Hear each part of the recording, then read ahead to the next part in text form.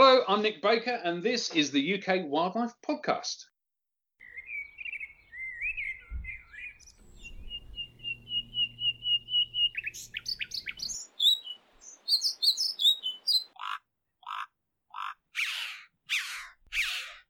Hello and welcome to UK Wildlife Podcast. I'm Neil Phillips. And I'm Stephen Lane. Yes, that's not Victoria. She's having a little break, so Steve has very kindly offered to step into the hosting duty, so thanks for that, Steve. You're very welcome. Podcast news. Downloads going well. We've passed 18,000 now, so thanks everybody. We might as well start with what we've seen. What have you seen recently, Steve? You're busy doing your PhD fieldwork on grass snakes, aren't you, at the moment? Yes, so I've been gallivanting around Norfolk, and because I'm studying a wetland site, at the moment there's lots of dragonflies around, lots of damselflies, lots of wetland birds, and this weekend I even saw my first otters at the site. So there's lots about. I don't always have the time to appreciate everything because I'm busy trying to get as much data as possible, but it's nice to see. That sounds like a good lot of sightings there, Steve. I just saw on social media you passed a milestone with the snakes you've been swabbing. I have, so I've just passed 300 captures. Compared to last year, there's a lot more snakes on the ground, but obviously because of the late start due to the whole coronavirus pandemic, my data is slightly truncated. So I'm trying to maximize captures in order to maximize new encounters as well as re-encounters, so that I can do what's needed to be done with the data and it makes sense and feeds into the previous year's worth of data.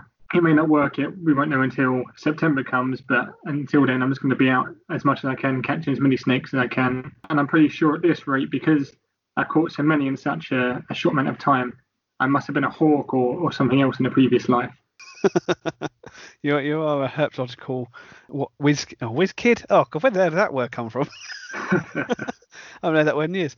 Just so the listeners know, for those that haven't or have forgotten the frog episode, you're swabbing for snake fungal disease, not viral disease, as I always blooming call it. Yeah, we're doing some research into that because we don't know very much about it at the moment, do we? Certainly in the UK. Well, we don't know. So yeah, I am looking at population dynamics of grass snakes and the effects of disease. Despite the fact they're a very widespread species, we don't know very much about them. So yeah, I'm trying to fill some of those gaps and also look at the disease aspect at the same time and see how they interplay. Now, one thing some listeners might not be aware of, let's see if I've got it the right way around. Grass snakes, Natrix as they were, it has been split, and now the British population, along with some in Europe, are now Natrix helvetica. Helvetica, yes. Yeah. So yeah, there was some genetic work done in 2017. I believe the paper came out in August 2017 and has split the grass snakes west of the Rhine from the rest of the populations in Europe. And it's something that isn't surprising given such a large geographical barrier. No. And there's also been splits with Iberian grass snakes. So everything south of the Pyrenees is a different species. And there's been some other stuff going on in Eastern Europe as well. So what we thought was one species is what is known as a species complex, where they all morphologically look the same. But when you do some genetic investigation, they all turn out to be different species, or, a group of different species. Well, we'll stop there because I think Vic will get cross if we discuss snakes too much. We have to wait till she comes back, and we're going to get you back for that episode. I think we'll talk about snakes at some point in the future. In terms of what I've been seeing, last week I had a very quick run out one morning to a local reserve and track down some southern emerald damselflies, which are a bit of an Essex specialty. They do turn up in a few other places, but we've got the most sites at the moment, and they've come back to the same 3 sites for the last 2 years, so it looks like they might be colonising Essex permanently now, and of course good old southern migrant hawker as well. The main thing I got up to was sitting in my waders trying to film some minnows on my waterproof case on my GH5. I got some okay footage, I have to share it later on, but I'd also led a workshop on freshwater invertebrates, which was quite fun with all the COVID restrictions, trying to stay apart from each other while showing people freshwater life and stuff. So that was pretty cool. I think everyone seemed to enjoy it. And yeah, I think the highlight for me of that was I found 4 water stick insects, which brings me to a total of 8. So I doubled the amount of water stick insects I've ever seen, which for someone who pond dips as much as me is quite surprising, especially I live in Essex where they're quite common. So yeah, that was quite nice. Surprising. Yeah. So moving on to follow-ups and feedback, we've had a few people send us some nice pictures. One I noticed recently was Lisa J. McLeish Photography on Twitter which is so LJ McLeish photo, or one word, had a nice Scotch Argus butterfly. I guess it's time to move on to the news, and as usual, there's lots of depressing stuff. Unfortunately, in British wildlife, there's lots of depressing stuff all the time. I guess I'll start with the pollution spill in Wales on a tributary of the River Wye. Hundreds of fish have died and some pollution has been released into the river. Grayling, bullhead, and even some crayfish. And it looks like it's white claw crayfish, which is really bad news because that's a declining species. And it's being investigated by Natural Resources Wales. From the way people are talking, they're not much better than the Environment Agency in England. So I won't hold my breath on anything really, serious being done. Okay, so some of you may have seen recently that a red list of UK mammals was released, and unfortunately, a quarter of the mammals found in the UK are under threat of extinction. This comprehensive review has gone through all of the mammal species found here and assessed them in terms of their threat to extinction. And as expected, those species with the smallest habitat ranges and population sizes, such as the wildcat and the greater mouse-eared bat, are listed as critically endangered. The next step down for that endangered includes species such as the beaver, the red squirrel, the water vole, and the grey long-eared bat. The step below that, being vulnerable, includes the hedgehog, the hazel dormouse, the Orkney vole, the serotine bat, and the barber-stele bat. And then the step below that, near threatened, includes mountain hare, harvest mouse, lesser white-toothed shrew, and liceless bat. So something that I'm going to add on there quickly, because it follows into what we're talking about today, is that at the moment, the Amphibian and Reptile Conservation Trust is doing a very similar thing for the amphibians and reptiles found in the UK. I'm not sure when it's going to be released, but hopefully the statistics won't be as dire as this. But, as you said, Neil, when it comes to conservation in Britain, it's as an island and as a nation of people that don't always care about wildlife, you never know what's going to happen. And, in terms of the threat here, obviously those threats of extinction have been going on for a long time. It's just that this is the first time that things have been quantified. We can try to put measures in place to turn these species around and measure progress through space and time. You hope something's going to be done about this, but it's sort of don't hold your breath time. I think I read somewhere the hedgehog's actually been upgraded to vulnerable from near threatened because it's still declining. I mean, it's gone down to less than 1 million now, and it was sort of 10 million, I think, at one point a few decades ago. So poor old hedgehog. Reasons for decline? There's so many. One of them's habitat loss. Yeah, I think, one of the greatest causes of decline in a lot of these species is, just fragmentation of habitat. The populations are getting pushed into smaller and smaller packets and parcels of land that they can't disperse, meet other of their own kind, and breed.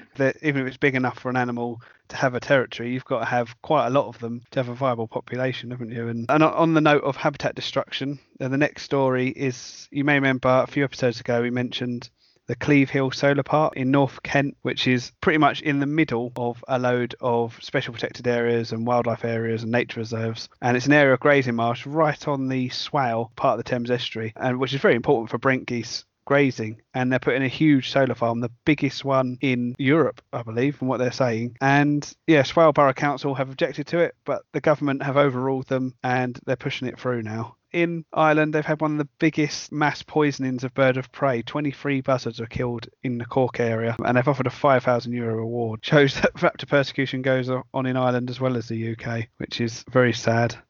And staying with the subject of raptor persecution, Hen Harrier Day is on the 8th of August, which is to try and celebrate this wonderful bird of prey, but also highlight the persecution it suffered on driven grouse moors. There's tons of satellite data that shows that all these satellite data just disappear. It's actually the subject of our next podcast. I'm not going to go into too much detail, but shall we talk about something a bit more positive and awesome?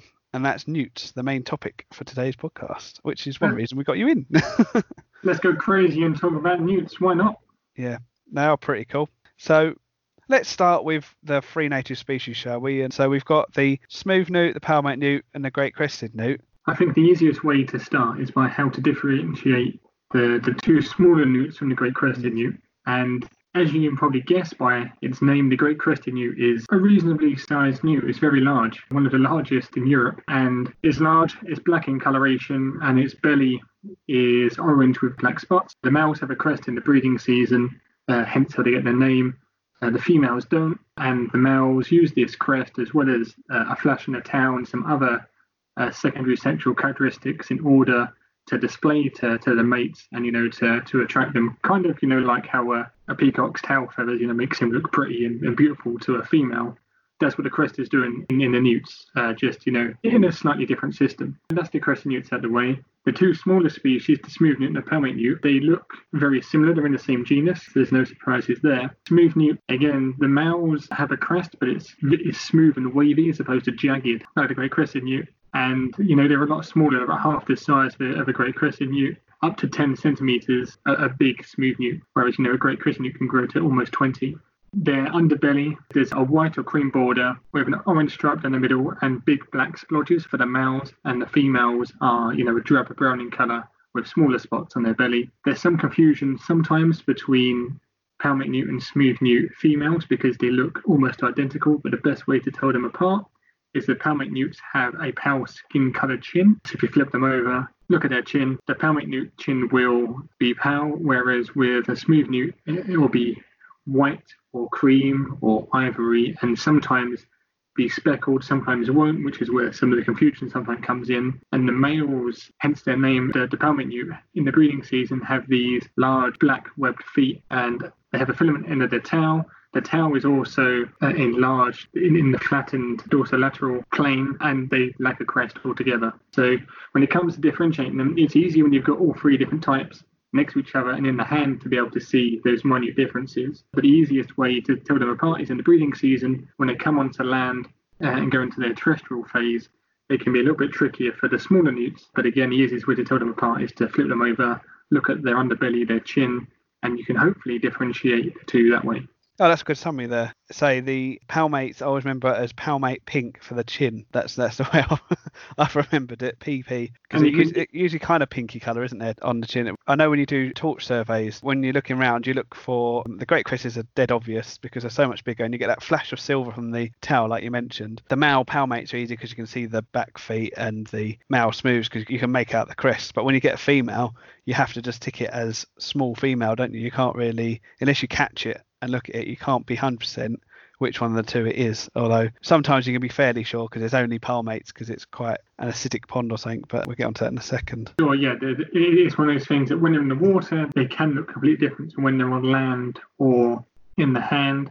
One thing I will mention here as well is that when you're torch surveying for great crested newts, although they're jet black in coloration, under a high magnification torchlight, they do look slightly brown, which I guess is just the wavelength for light interacting with the different colour cells in their skin, which was, very interesting the first time that I saw it, because, I was like, oh yeah, great crested newt. And it wasn't black. And then, as soon as I had it in the hand, I was like, it is. And, that's something that really tripped me up when I was first trying to differentiate between smooth newts and great crested newts, because, smooth newts can look like that, a dark coloration with, the black splodges. Yeah, it's quite common.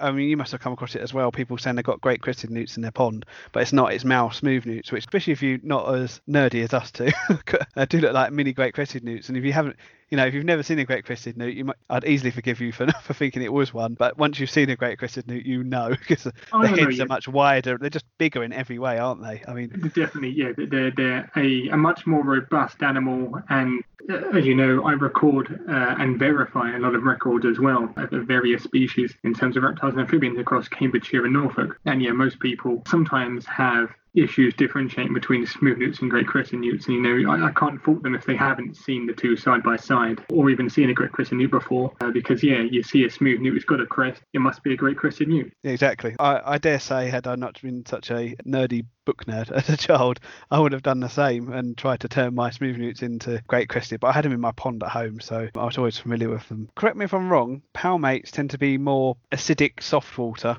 whereas great crested and smooth are not quite so tolerant, although you do get some overlap. And I have the first pond I ever surveyed with Essex Amphibian Reptile Group had all three species in, which is sort of basically being spoiled. I don't think I've ever done that since. That was quite, I think it had a frog in it as well, which was pretty cool. So you had 4 amphibians in one pond. And this pond, I'm not kidding, was in 40 metre by 40 metre square of land in the middle of a housing estate. Admittedly, this housing estate was built on old ancient woodland, and there were still lots of big trees around and stuff like that. But I still thought that was quite impressive. That's a good start, put it that way. That is a good start. But no, you are correct, yes. Palmate newts prefer acidic soils, so you usually find them in the uplands or moorland and those sorts of places. And the smooth newts prefer more alkaline soils, so, where you've got chalk or hard water areas where, there's a source of alkaline water, that's where you'll find the smooth newts. And then the great crested newts tend to, flip between the two, but, they are tolerant of both ends of the spectrum, but prefer it in the middle, which is why sometimes, you can, as you say, you can find all three species in one pond. I know a very few myself, just because they tend to be quite small in size, and, that just leads to higher concentrations of various pollutants, the chemicals that are turning that water into an acid or a base. Through the course of succession, some newts will move out, others will move in, and you may lose a species just because the pond hasn't been managed enough to be able to allow all of the species to occur there. One of the great things about joining an amphibian reptile group is you learn things. And in Essex, palmate is actually the rarest species because we haven't got that much acidic soil. Basically, they're woodland, and the very tiny bits of heathland we've got, you tend to find them on more so than the other places. But in some woodlands, it's smooth newt dominated, so you find the odd palmate. And the theory goes because the smooth newts tend to lay slightly earlier, certainly in Essex. So they've got in the pond and laid. And by the time the palmate newts' eggs have hatched, there's lots of bigger smooth newt tadpoles. And as we'll probably discuss with that, tadpoles will try and eat anything, won't they? And so will the adults to some degree. Anything they get in their mouth. Oh, no, definitely. The distribution nationally varies, obviously. If you go down to Cornwall, where it's obviously more acidic, you're more likely to find a palmate than a smooth. And great crested are absent in Cornwall. Shall we talk a little bit about what newts eat? Sure, no, let's go nuts. I think that, it's worth mentioning that it depends on the life stage of the newt. An adult's going to eat something that's completely different to the larvae. When they are in the larval form, they aren't afraid to be cannibalistic. So you will have brothers and sisters eating one another. But also, if you have great crested newts in the pond where there are smooth or palmate newts, the great crested newt larvae are 2 or 3 times larger than the smaller newt larvae, and so they'll eat the smooth or palmate newt larvae, which is interesting when you're out pond dipping, you stick them all in a bucket, and you come back 5 minutes later, and where have they gone? I'm sure you must have done something similar, Neil, in the past. Well, I've done similar with diving beetle larva, but yes, I've heard a story of a great crested newt larva being brought in with some weed into a frog tadpole tank, and the frog tadpoles slowly disappear. Well, I say slowly, quite quickly disappearing, because they're pretty bad at eating them as well. And then the adults are pretty bad at that, aren't they? They are, yes. So the newts are voracious predators of tadpoles, both smooth and palmate newts and great crested newts. So I've sat there before whilst counting frogs spawning, and then at the corner where I noticed a number of smooth newts eating the freshly laid frog spawn, breaking through the jelly and then eating the nucleus, which is interesting. When the tadpoles are swimming around like mad, they are fair game to most of the things in the pond. So as well as all of the invertebrates, the other amphibians are some of their main predators, which is one of the reasons why amphibians play the numbers game. They can lay thousands of eggs in one sitting. Only a couple of those need to reach adulthood for the population to be stable. But they are literally food for everything else in that pond and the surrounding ecosystem where those animals live, which is an interesting strategy, but it obviously works because they've been around for 300 million years and they're still going strong. Yeah. Dipping in ponds, I've seen all newt species being eaten by all sorts, all the classic predators, your great diving beetles, dragonfly nymphs, water boatmen, great water boatmen that'd be, rather than the lesser, which tends to be more herbivorous. But I believe newt tadpoles are strictly carnivorous, whereas frog tadpoles and toad tadpoles start off as herbivorous or vegetarian, whatever you want to call it, eating plants and algae and microbial film. I believe newt tadpoles come out and just start eating whatever they can get in their mouth, basically, don't they? So water fleas to start with and that kind of thing, and then up to each other and bigger invertebrates. Oh, no, sure. And, the easiest way to tell frog and toad tadpoles and newt tadpoles apart is newt tadpoles retain their gills. The frog tadpoles and toad tadpoles only have them for a short period of time before they're absorbed, and then they go about, the process of growing their legs and stuff. Whereas newt tadpoles keep them up until the point where they metamorphose. And also, this is something that I only found out in the past couple of years when I was looking through my own photos and saw the link, and then went down the rabbit hole of looking through the literature to look into it. But frogs and toads, with their tadpoles, they develop their rear legs first, but with newts and salamanders, they develop their front legs first, which I found very interesting. You mean you didn't know that as an 8-year-old? Hey, it's something I knew before Steve. That's something I memorised from a childhood book, so I knew that one. But it's interesting though, Steve, because I do find a lot of people don't know that. Even people like yourself, that it's obviously I've read the right book, I guess, as growing up, but that was the distinction. So they keep the gills and front legs first, which is quite cool. Although it's very hard to find one with just the front legs. I think they develop them quite quickly, one after the other, because I've only once or twice seen them with just front legs. I've not seen them since I've been photographing them. I've never managed to find one. I was about to say, it's all about being in the right place at the right time. And, I may have known that as an 8-year-old, but, I probably forgot on it. It's been a long time. And lots of beers. While we're talking of tadpoles, we might as well go back a stage to the spawn, because most people will be familiar with frog spawn and probably toad spawn. But newts have a different method of, how they lay their eggs, haven't they? They do, yes. So instead of the clumps or strings that you're familiar with for frogs and toads, newts will lay their eggs individually and wrap them up in vegetation. So, if you're looking for newt eggs in a pond, you tend to look for leaves that have been folded over. And, you can notice them because, they're at a 180-degree angle, they're folded up over themselves. And, it looks completely unnatural, but obviously a newt's done it, so it is natural. And in there will be a single egg the female has laid, and the eggs being protected from predators and ultraviolet radiation, which could cause damage or deformity, and then she'll go on to the next one. And so, it's one of the reasons why newts lay far fewer eggs than other amphibians such as frogs and toads, because they don't produce this continuous spawn. They have to lay each egg individually on a separate piece of vegetation. And that will take them a couple of weeks to do that, and then they're off out the pond, and the eggs are left to fend for themselves. If you find a newt that looks like it's dead and is just sitting there, it may be a female that's laying its egg. They go into this torpor-like state when they're laying. And the first time that I saw a female great coast newt laying while surveying for them, she was floating on top of the pond and just laying there. I thought, oh no, it's dead. And then I realised what she was doing. She was investing all of her mental energy in laying this egg and wrapping it and holding it in place for the jelly to set, and then she swam off. But for those few moments, I thought I'd just come across a rather gravid great coast newt that had only just expired right in front of my eyes. So I was relieved when she swam away. It's weird because what they're doing is she's folding the leaf with her rear legs, so she probably can't even see what she's doing. She's just doing it by pure instinct. With water mint's a top plant, isn't it? And I've seen a pond in the woodland that obviously has had a big population and probably a better suited pond until recently before we surveyed it, and dogs have been in there and destroyed all the aquatic vegetation. And there was one branch of willow had fallen into the pond, and because there was nowhere else for them to lay their eggs, all the newts had laid their eggs on this one branch of willow, and the leaves were folded up sort of multiple times into tiny little things where there was multiple eggs on one leaf. So with them laying individual eggs, the female, whereas frogs and toads come in, wham bam, lay their eggs, and they're off again, probably within a week quite often. Newts, the female at least, is in there for a few weeks, I should imagine, is she? Laying eggs. They're there for a couple of months. So newts will start to return to pond at the same time as frogs and toads do. Mid-February onwards, depending on the weather. The first thing that males do when they get to the pond, they'll arrive slightly earlier than females, is to get to the pond, potentially remove any predators such as dragonfly larvae, and then start to develop their crest and their tail flash, and depends on the species as to what those characteristics are, and then get ready for the females to arrive. And then when they do, they start their courtship of fanning their tails, fanning their pheromones, and trying to pass their spermatophores to the females. So interestingly, as we know with frogs and toads, the females lay the eggs and then the males fertilize those externally.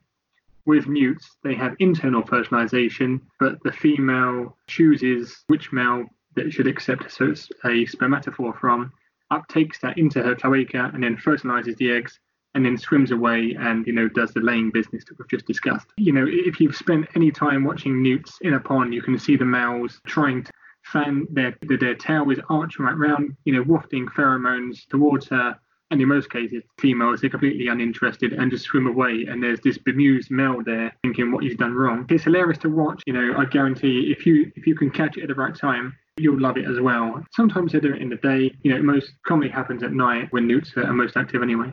yeah, the first time I saw a great crested newt was actually doing that. So talk about hitting the jackpot and getting it all at once. And there's a male sitting on a log, and of course because he drops the spermatophore, doesn't he? If he knows the female's interested, and he's waving that tail to waft the pheromones, and he tries to draw her forward so she walks over the top of the spermatophore and absorbs it into a cloaca, as you say, which is weirdly similar to how scorpions do it as well, which is a bit of weird convergent evolution there, I suppose. But going back to something you said earlier, you said the males remove dragonfly nymphs. Do you mean they go around eating them to try and make the pond safer? Do you reckon they do that on purpose? Yes. So depending on the species, obviously, if you're a great crested newt, then you can try to remove predators a lot more efficiently than if you're a smaller newt. And obviously, it depends on the size of the predatory larvae as well. But there is some evidence to suggest that when those males first get back into the ponds ready to breed, that they remove the predatory larvae. Now, I'm not sure if it's instinctual or intentional, or if it's a sizable meal, so they're just going for it because they're hungry. But yeah, it's something that needs to be researched further. But something that has been observed and noticed and noted a few times with various different ponds, particularly following restoration, or where a new pond has been dug, and you have newts moving in. And these experimental ponds tend to be monitored for a few years after they've been dug, so they can you can work out how quickly wildlife colonizes them. And yeah, one of the things that usually happens is that the dragonfly larvae in the ponds sees a massive crash when the newts arrive compared to when the newts aren't there. Massive crash in dragonfly population. Not sure I'm a fan of that. You get more newts though, so it's balanced out. Maybe. Maybe from your point of view, it's balanced out. No, well, as I say, we're talking of balancing out. Imagine if a smaller palmate newt encounters a nearly fully grown emperor dragonfly nymph, it's going to go the other way. Of course, the tables could easily be turned. Yeah. I mean, that happens quite a lot in nature, actually, doesn't it? The smaller tadpoles get eaten by these insect larvae, and then they turn on them when they get a bit bigger. I mean, there's so much we could talk about on these guys. In terms of pond preference, you get the smaller newts, unsurprisingly, in the smaller ponds, and the great crested in larger ponds, which is where you don't tend to find them so much in gardens.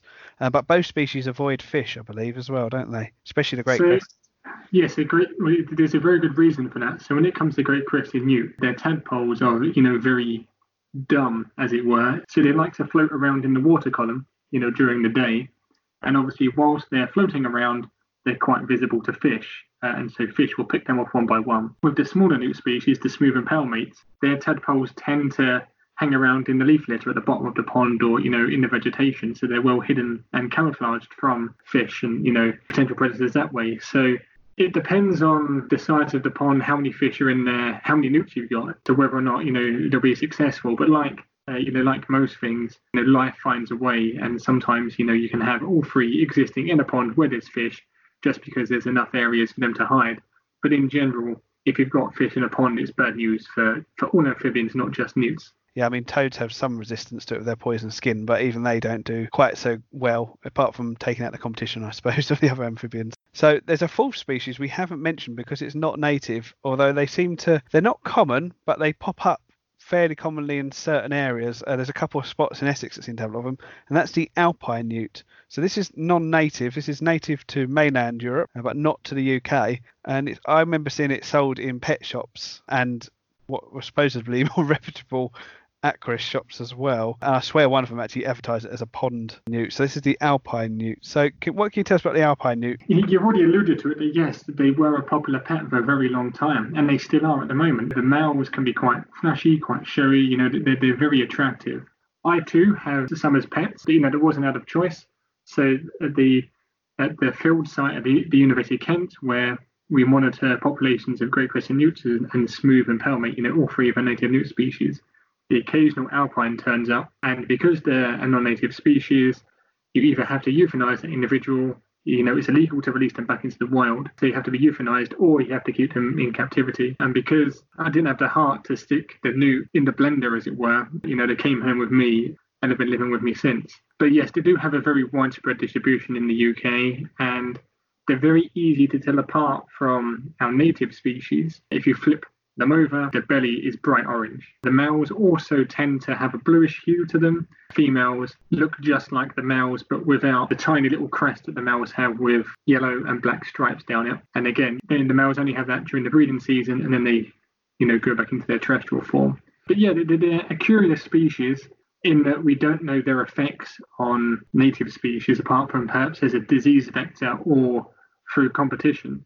So at the moment, there's a PhD student at the University of Plymouth who's looking into this, and hopefully, once she's finished her research, we'll be able to find out more about what's going on. But yeah, I think the main reason why that they're so widespread is that people had them as pets. They had them in the ponds or they had them in the houses, and the owners got tired of them or they passed away, and so either they or their family released them into the garden thinking that they were a native newt species, and unfortunately they're spread around, and in some areas extremely common. So I know at one site in Cornwall, if you go bottle trapping, which is a standard method for monitoring newt populations, you can trap thousands of them over the space of a couple of weeks because there's just so many, and they've displaced the local palmate newt. It's one of those things that, as much as I'm happy to welcome another species into the UK habitafauna list, because there's literally nothing. We've only got 3 native newts, 2 frogs, 2 toads, 3 snakes, and 3 lizards. We need to quantify the impacts first and try to figure out whether or not these should become a naturalised species or if we should work to eradicate them. And until Ali has finished her PhD and fed into that whole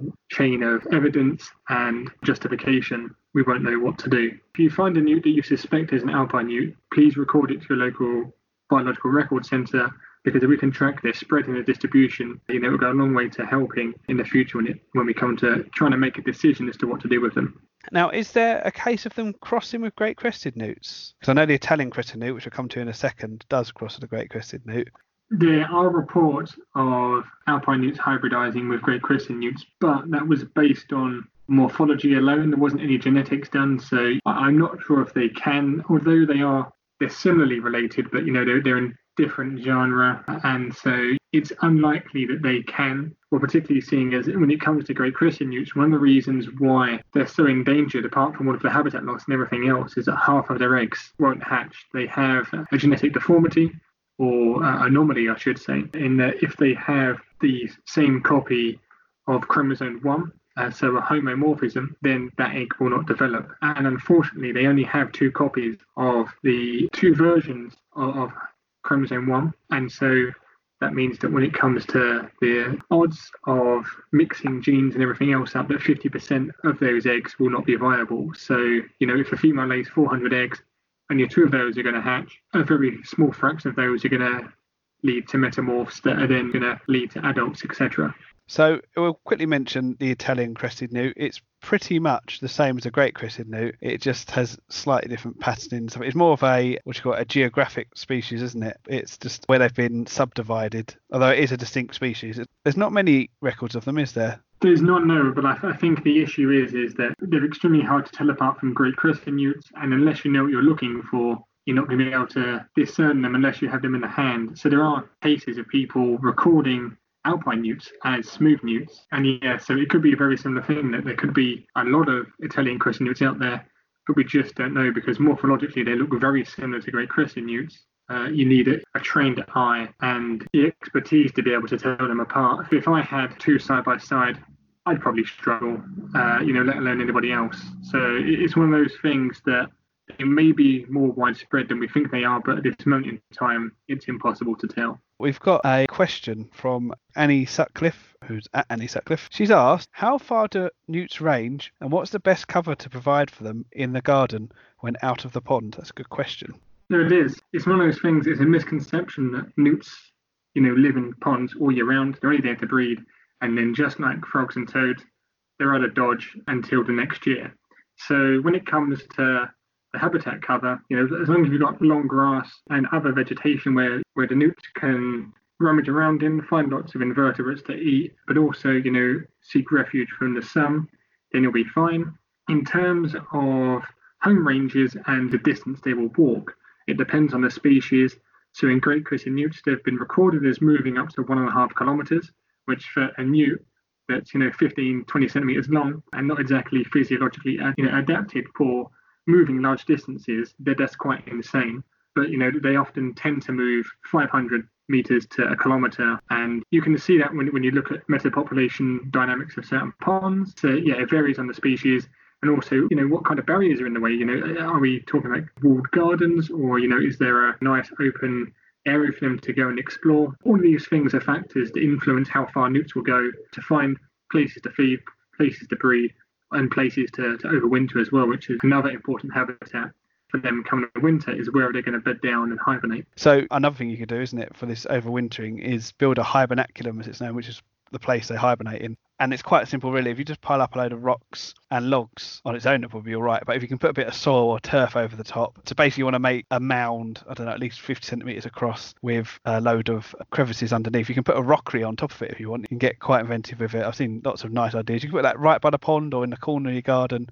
As long as they've got cover to get to that where it is, they'll probably use that, and frogs and toads, and if you're lucky enough to have reptiles, will use it as well. It's a good thing to put in, and probably some invertebrates will use it too, which is always good. So yeah, hopefully that answers your question. So basically lots of vegetation where they can find invertebrate prey, including worms and beetles and that kind of stuff, and somewhere for them to hibernate and just have cover in the day. I suppose it had been not necessarily damp, is it, Steve, but not dry would probably be a better way of putting it. I guess they need somewhere during the day. Of course, yeah.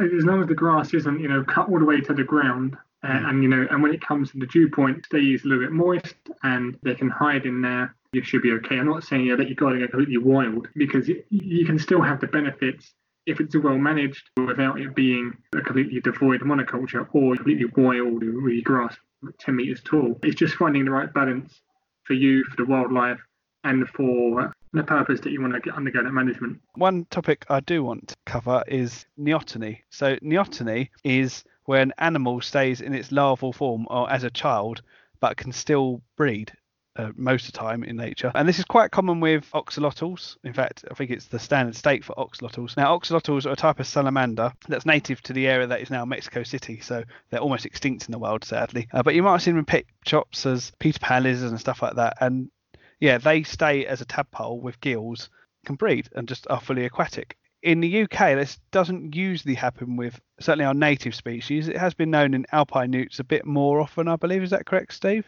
It is, yeah. But Steve was staying at a place last year that had an abandoned swimming pool where the newts that were breeding in it could not escape. Well, the tadpoles certainly couldn't. And they ended up becoming neotenous. So they were nearly the length of a full-grown adult newt, but they kept their gills and were sort of halfway between adult and larval form in shape, the head, wasn't it? It was. It's a curious thing when it comes to neoteny in our newts. And as you said, I think there was two reasons why. One is the chemistry of the water, and two is the fact that they couldn't get out.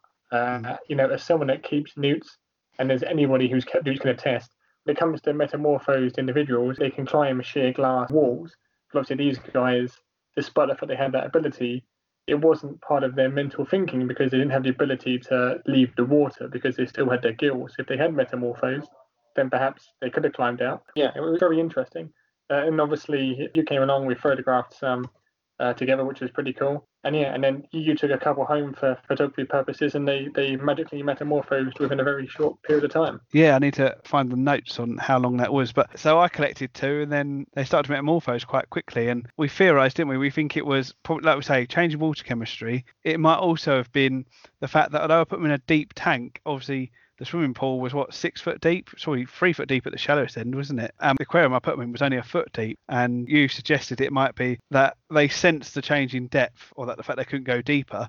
And in their instincts, or their way they sensed the world, that was the pond was dropping depth because it was drying out, so that triggered a metamorphosis. Yeah, it was quite interesting because I've got pictures of them sort of where the gills have shrunk and the head has gone more adult-like. I thought I was imagining it to start with. I thought, I swear their gills are bigger than that.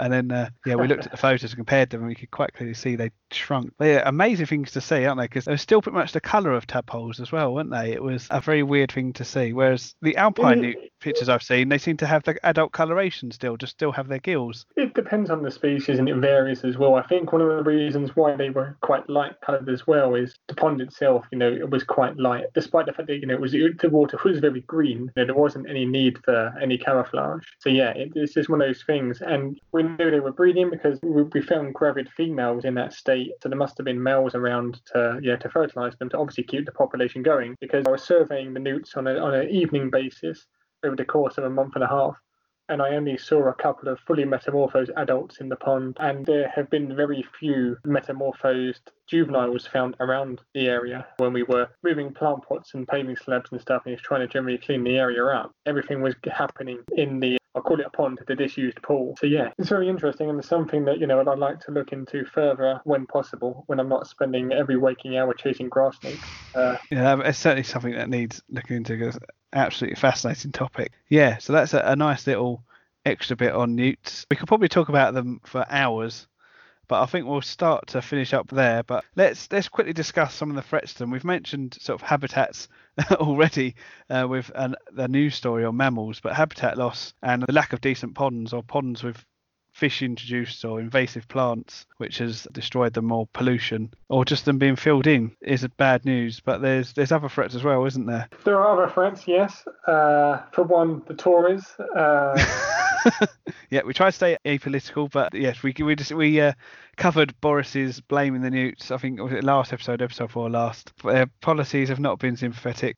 They're protected by UK legislation, so we should probably talk about their protection as well. So all of our native amphibian species are protected by a sale. So you can't, legally trade them. And when it comes to great crested newts, it's illegal to disturb them or survey for them without the appropriate license from Natural England. So if you think there are great crested newts in the pond, do your best to make sure that you have someone with you that's licensed. If you just stumble across them in your garden pond, make sure they are reported so that population is known about. The people who come to buy your house after you sell it may not like you. When it comes to it, garden ponds in some areas may be the last remaining refuge for some of these species. So, that they can be vital for the longevity. But yes, I think that the issue that I say Tories in general, development is the issue. People trying to build houses, trying to build theme parks, trying to build car parks, acres, whatever it is, you're developing a parcel of land for. And newts are often translocated off of those sites, put into receptor sites, and there's no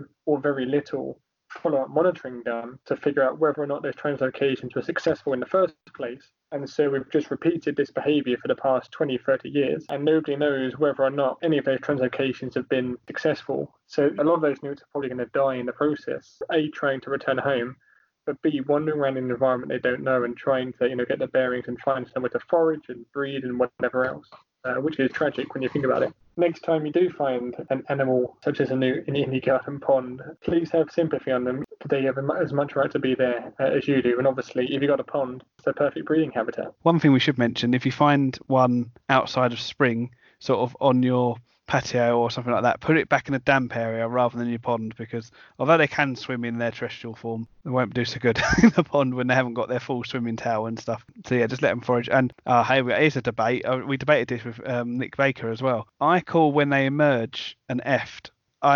Here is the official view, but some people debate it and say, the tadpoles are EFTs as well. What's your view on this, Steve? What is an EFT?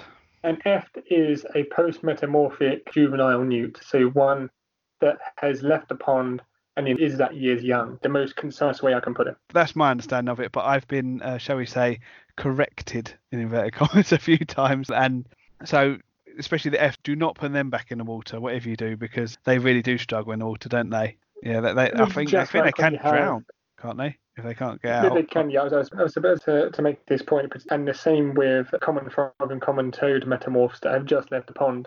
The reason they're leaving the pond is A, to disperse, but B, because that's not the habitat that they're built for at that moment in time. If you find at this time of year amphibians such as newts in your garden, make sure there's somewhere that's dark and damp.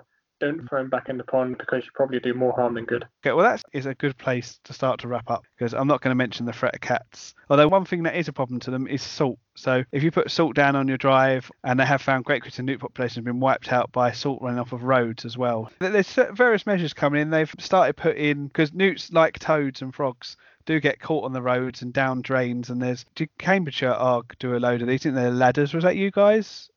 Did a load of ladders? Yes, yeah, we put some ladders that are manufactured by the British Herpetological Society in some drains. Unfortunately, due to the whole coronavirus pandemic, we haven't been able to find out how successful they've been this year.